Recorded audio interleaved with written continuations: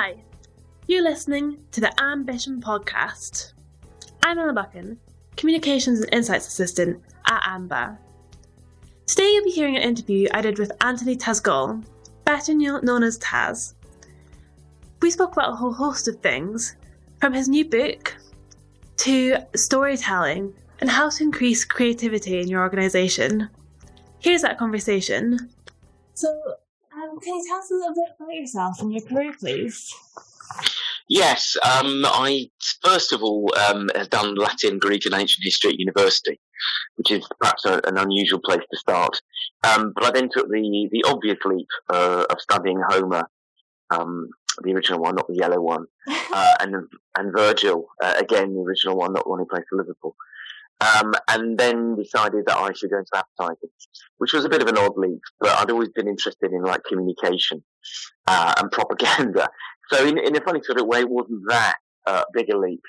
And then I worked in ad agencies as what was called an account planner, sort of broadly a brand strategist, working with clients, different brands, different markets, different countries, and being a sort of a bit of a bridge between what clients wanted and what creative people wanted. And that got me interested in all sorts of things, not just communication, but also how human beings make decisions, how we choose. And after about quite a few years of doing that, I got bored and decided that I was fed up with the fact that the answer to every question was a 40-second television commercial. And so I got quite interested in training, doing a tiny bit of it. So I took the leap and went out on my own. And that was about 20 years ago. And since then, I've pretty much been what I call a man of many lanyards. I have huge numbers of them all over my house and the kitchen. So I still do work with ad agencies and clients directly on strategy, advertising, communication and branding.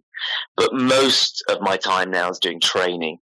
So I train for the Chartered Institute of Marketing, the Market Research Society, Civil Service College, the Institute of Internal Communications, as well as myself.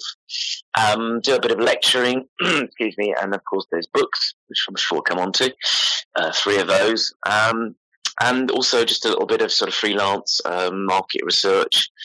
Yeah, so that's pretty much my life, I think. So you mentioned your books, and you just released a new one. Yes. Congratulations on that. And thank you. Tell us a little bit about what it's about. Yeah, this one's called InCitations, and it's a deliberate. I'm a big fan of plays on words and puns. So it's a series of citations, as in expressions, words, terms, designed to sort of incite thought or incite new thinking, because it's very common now for business books to be sort of reframed, not just as business books, but sort of smart thinking. So what I wanted to do was just sort of gather together a whole list of sort of different ideas, terms, expressions, acronyms that I've sort of come across, or in fact one or two that I've actually come up with myself, and just look at where they came from and to see why they are still sort of relevant now. So they cover everything from the ancient Spartans to modern physics to something that Ernest Hemingway was alleged to have said, to all sorts of comedy and humour, which I always think is one of the ways of looking at insight. So really, it's quite a sort of diverse, eclectic collection. And again, it's sort of one of my obsessions, which is sort of how language and how we speak and how we communicate is so incredibly important to sort of innovation and insight. Because I think in the marketing world, the sales world, the business world, there's a terrible tendency to sort of reduce everything to this mind-numbing, meaningless jargon. So it's partly an attempt really to sort of get people, again, to sort of come out of their sort of zones of assumption and convention and just look at things a little bit differently. That sounds really interesting. So I was doing a little research on you before the podcast, and I noticed that you use the term attention span in articles and interviews. I just wanted to know what that meant in practice. Yeah, spam with an M. Yeah, one of the things in my second book, which is the Inspiratorium, which is all about insight, and in there I talk about what insight is. My definition is information is to be collected, but insight is to be connected. So one of my things about insight, working with sort of clients and that is you only really come up with real groundbreaking insight if you're connecting different areas or different domains. Otherwise, all you do is just do sort of incremental, small sort of steps that don't really change anything. What I call the Kit Kat view of the universe. So I used to work on Cadbury many years ago in what I used to call the pre-guerrilla era, i.e. before their advertising was any good. And we always used to wonder what the Kit Kat brand management team used to do, because we used to assume that what they would do on a Monday morning was sit together and then say, okay, this week, what flavour should we put on a Kit Kat? And they'd sit and think, mint. And they go, okay, and then they just go home for the rest of the week. And the next week it will be what flavour, and it'll be orange. So that's what I call the incremental sort of steps towards innovation. But for me, real insight and innovation has to be sort of radical, and it comes from connecting different things. So one of the things I'm a believer in is serendipity, that actually guided serendipity could get people to sort of fall into new areas by accident. The brain, and particularly what I call the sort of system one approach, what Kahneman in his book Thinking Fast and Slow, one of the sort of masterpieces of behavioral economics, he talks about the importance of getting our unconscious to sort of mix and mingle and meld sort of new ideas together. So I'm a big fan of serendipity, and I try and practice what I preach. So a while ago, I was just sort of doing preparing a talk, and I was sort of getting into this area of, well, actually, if you think about how we communicate with each other, whether it's face-to-face or emails or brand communication, we like to think that I'm sending a message from my inbox into your inbox, if you like, in your brain. And that's how we have this idealized view of communication.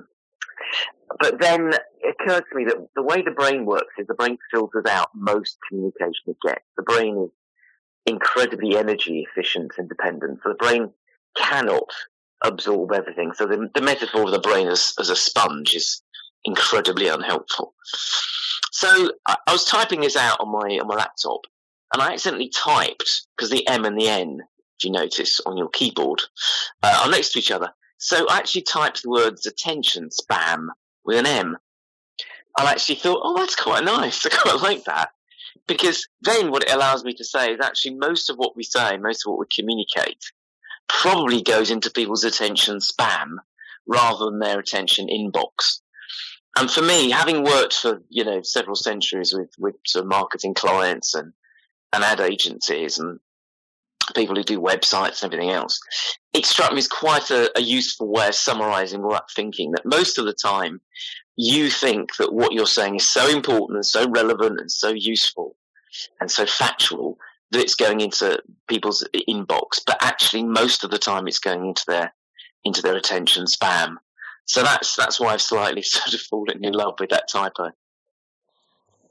And am I right in saying that one of the ways that you think that people can get messages across so it goes actually into someone's brain is by storytelling?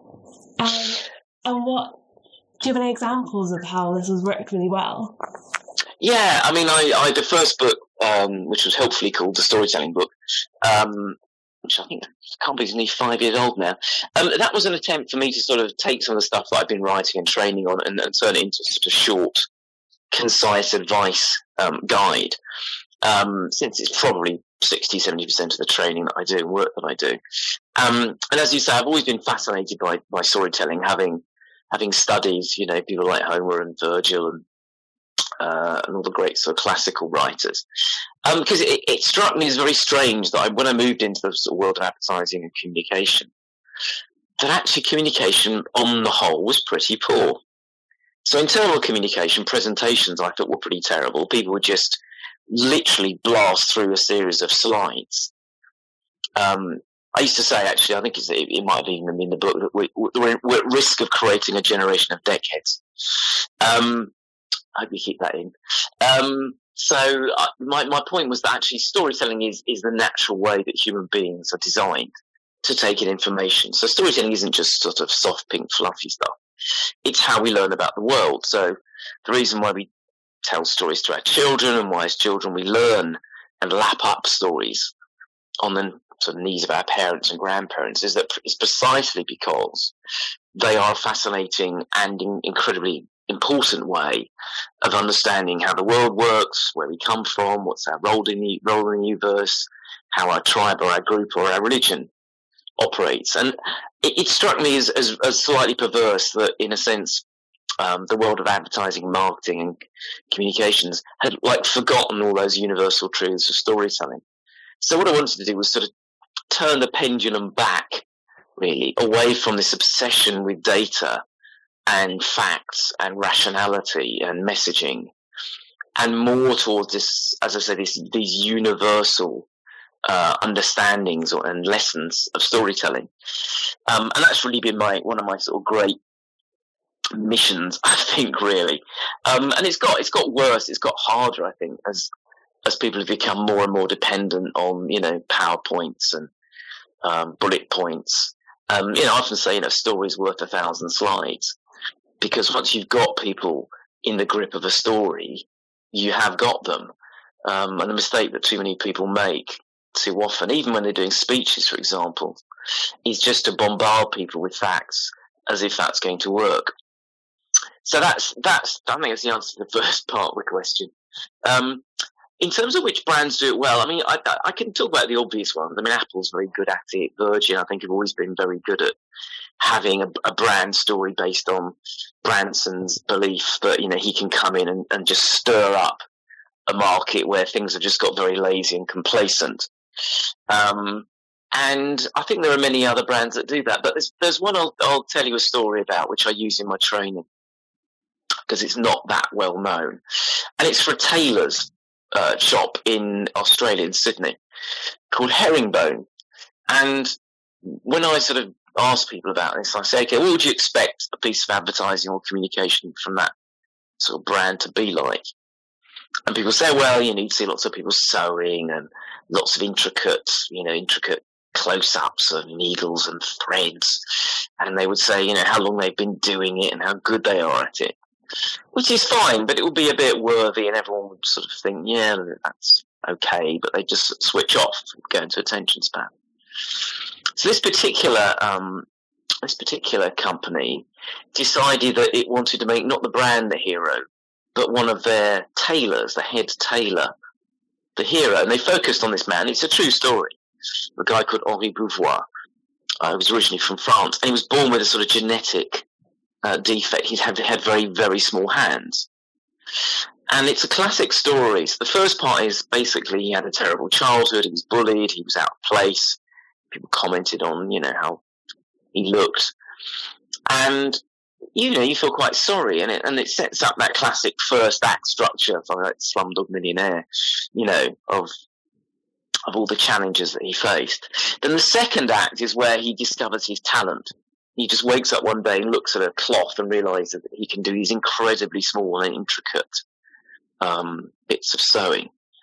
And then obviously the third act is he becomes famous, he works for this company, becomes the head tailor. And what I like about that story is, again, it's what it doesn't do. It doesn't focus all the time on, as I say, the facts and the generic attributes of what it is to be, in this case, a tailor shop. It turns it into a story of a person.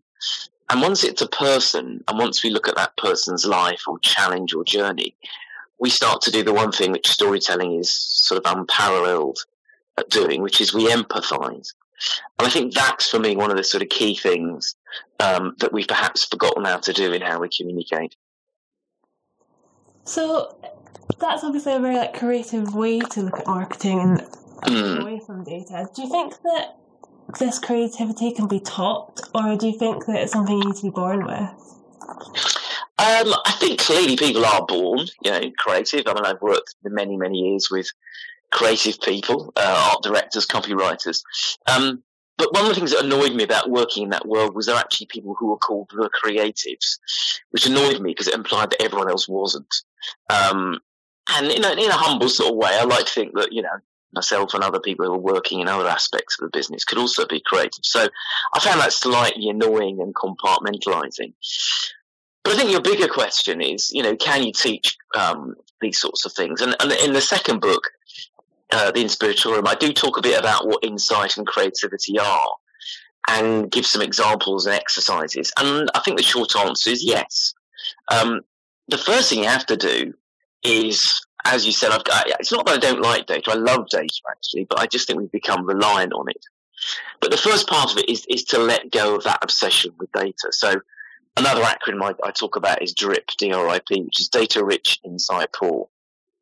So I think we've got to learn that, data itself isn't enough. How do we turn data into insight, into something that's creative and original and innovative? And in the Inspiratorium, I talk about 3 or 4 things which I think help us to become more creative in terms of how we approach brands or problems or communication.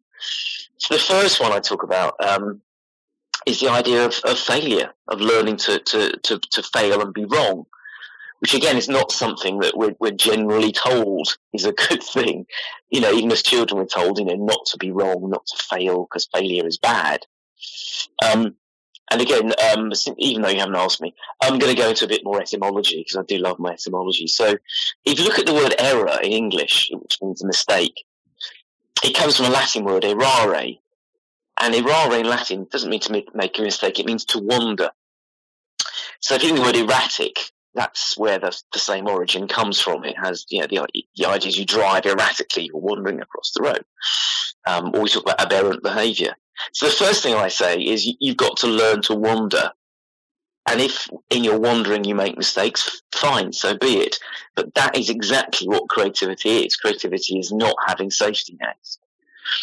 So that's sort of one of my first things. The second thing comes back to my other sort of area of interest, which is behavioural economics and the power of emotions. And I talk an awful lot about one emotion in particular, which is surprise. And again, I think that's something that perhaps we've become a little bit sort of complacent about, because generally something is only going to be creative and insightful and innovative if it feels surprising. And too often in companies or in brands, we sort of give into groupthink and just follow, what everyone else is doing, or follow what the boss is doing, or and unless something is genuinely surprising and we go, oh, that's funny, it's unlikely to really be creative and insightful. And my third, just off the top of my head, my third example is about being an outsider. If you look at some of the great or the most common innovations and new areas and markets and fields, and working in the creative fields and art and literature, a huge percentage of it comes from people who are outsiders, who come from a different country or a different era or have a different perspective. So great artists very often have done that. Picasso learnt everything he could about art and then sort of put it aside and started looking at African sculpture. So those are 3 ways, just to sort of, just to kick off, about how we can all learn to be more creative in what we do. And what about in organisations? How can companies ensure that their employees have kind of the time and the tools to remain curious and a bit creative in their jobs? And how can organisations build this into their culture? Yeah, no, I do quite a bit of that with different companies. And again, apart from talking about some of the things I've mentioned, like allowing people to fail, valuing and actually prioritising surprise. The thing about outsiders, I'm a great believer that it's important to hire as an eclectic and diverse group of people as you can. Again, the human tendency towards, bubbles and confirmation bias means that very often companies hire in the image of the person that's doing the hiring, or in the image of the person who's running that company. But it's really important to try and be eclectic and diverse, and deliberately choose people who don't think the same way or have the same sort of expectations and prejudices and backgrounds and cultures as you do. So that's the first thing, I think. The second thing is, again, what I try and sort of encourage amongst companies that I work with is get them to sort of take time to do things which, again, aren't necessarily what they're meant to be doing. I mean, famously, some companies have done this. I think 3M did it, Google did it. Whether you give people sort of a day a week, 3 hours a week, whatever, but you need to give people space to say, okay, go off. And I do this with some companies that I've worked with over the last few years. Okay, you have like what I call a diversity day. So everyone in the company or in the particular team, they get a day a month or whatever is feasible, and they're allowed to do anything in that day that they want. Obviously, that's legal. As long as they come back and give like a 10-minute summary of what they did and how it made them see things or behave differently.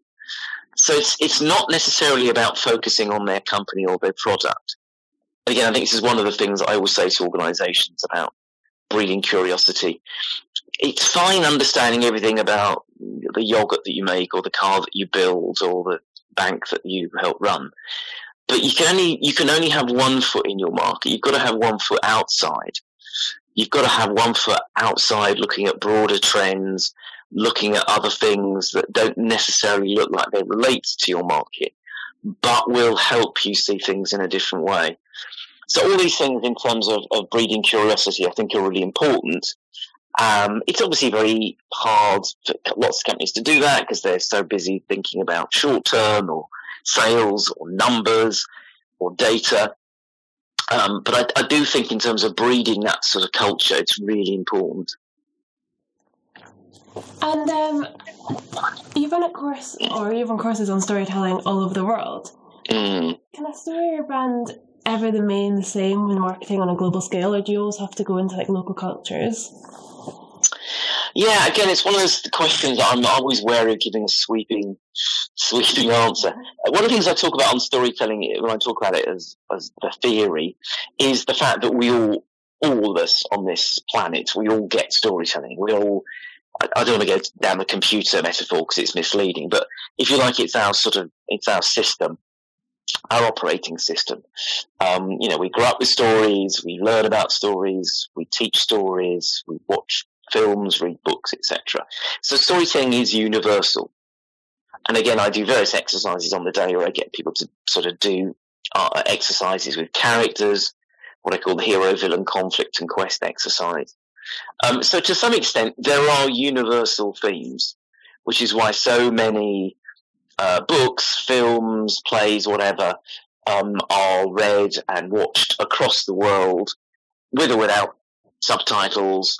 Again, as a classicist, I'm still amazed by how, Oedipus Rex or Aristophanes or Cicero is still being read and understood, or the thinking of, philosophy of Plato or Aristotle, because those are sort of universal.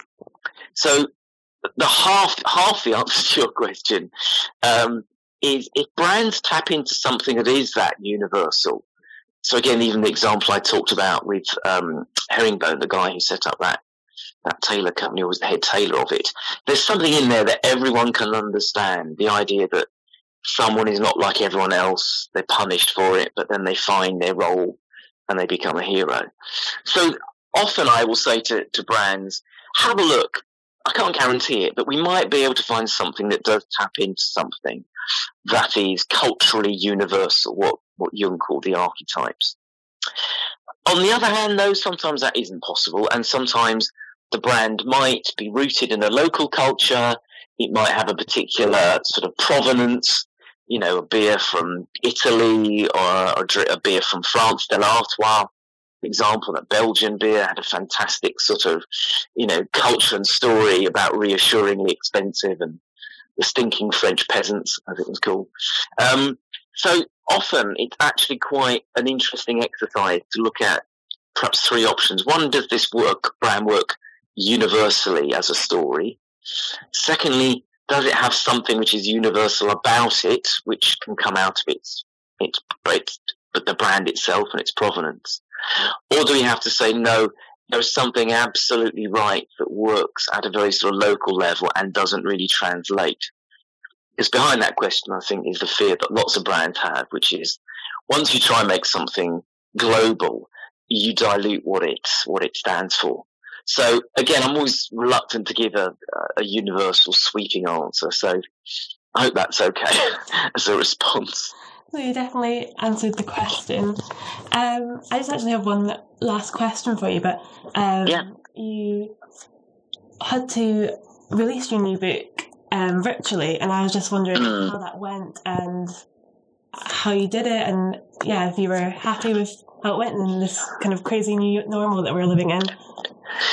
Yes, I've been doing lots of talks about the new normal. In fact, I'm trying not even to say those words anymore because I wake up in the night screaming. If at the end of this, I'll give you some details. My Twitter is Taswell Hill. That gives a clue to where I live in North London. And I'm Tas Tasgal on LinkedIn. Because if anyone wants to see it, we recorded my virtual book launch. So it's about 30, 40 minutes. Mm-hmm. If anyone's interested, I can send them a link. Yeah, I wanted to do it. I wanted to announce the fact that the book was out. Mm-hmm. It certainly out as an ebook at the moment. I think the physical book is coming out soon. And it was one of those things where we were all sort of groping our way into what this COVID during COVID world looked like. And I just thought, right, we'll have a go. So I worked with the publisher's lid, and I got a guy who's a broadcaster on talk radio called James Max, who I've been on his program a few times talking about marketing and advertising. So I said to him, look, James, would you mind just doing a Q&A with me over Zoom? And he said, okay, as your friend, I won't charge you this time. So what we basically did was a bit like this. We had some sort of questions and answers, and we had about, I think, 50 to 60 people on Zoom, which was obviously, a bit of a challenge by itself. But it seemed to work. And we had a bit of banter. James and I swapped questions. He asked me, about the book and all sorts of other things. And for once, he didn't ask me about Brexit, which is quite a relief. And it allowed me to talk a bit about the book, and as with this, allowed me to sort of go off on other, tangents and things.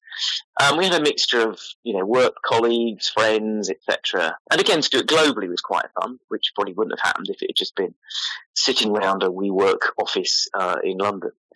And it seemed to go quite well. Everyone had a little glass of, alcoholic beverage. And it was a sort of opportunity, as everyone's finding, over the last couple of months, even if you can't see people face to face and have that sort of human empathy and interaction, it was a reasonable second. It was not quite as good as the real thing, but it at least did the things I wanted it to do, which is it got a little bit of interest in the book. People sent in some questions, which I answered. And from a work point of view, it was quite nice because a couple of people were there who I hadn't spoken to for a while, and I've been talking to them again since. And to that extent, I thought, it's not bad. So I think as we're learning with this, I won't say new normal, it's not the same as it was at the moment, but we're having to adapt what psychologists call habituation. We eventually are very good at getting used to, new situations. We adapt to an evolving context. Whether things will go back to normal, I don't know. I think I put a tweet out this morning saying that everyone who's been saying that, after this is all over, we're all going to be living in a utopia of empathy. I don't think that's going to happen if you look at what's been happening the last couple of days. So I'm not entirely sure what the future's going to be what it's going to look like. But at least with the book, I got it. I made an effort. It was out there, and it caused it gave people a little bit of an excuse to have a glass of wine on a sort of slightly cold April evening. Well, that sounds great, and congratulations again for the new book, and thank you so much for taking the time to be on the podcast today. Pleasure. Great to speak to you.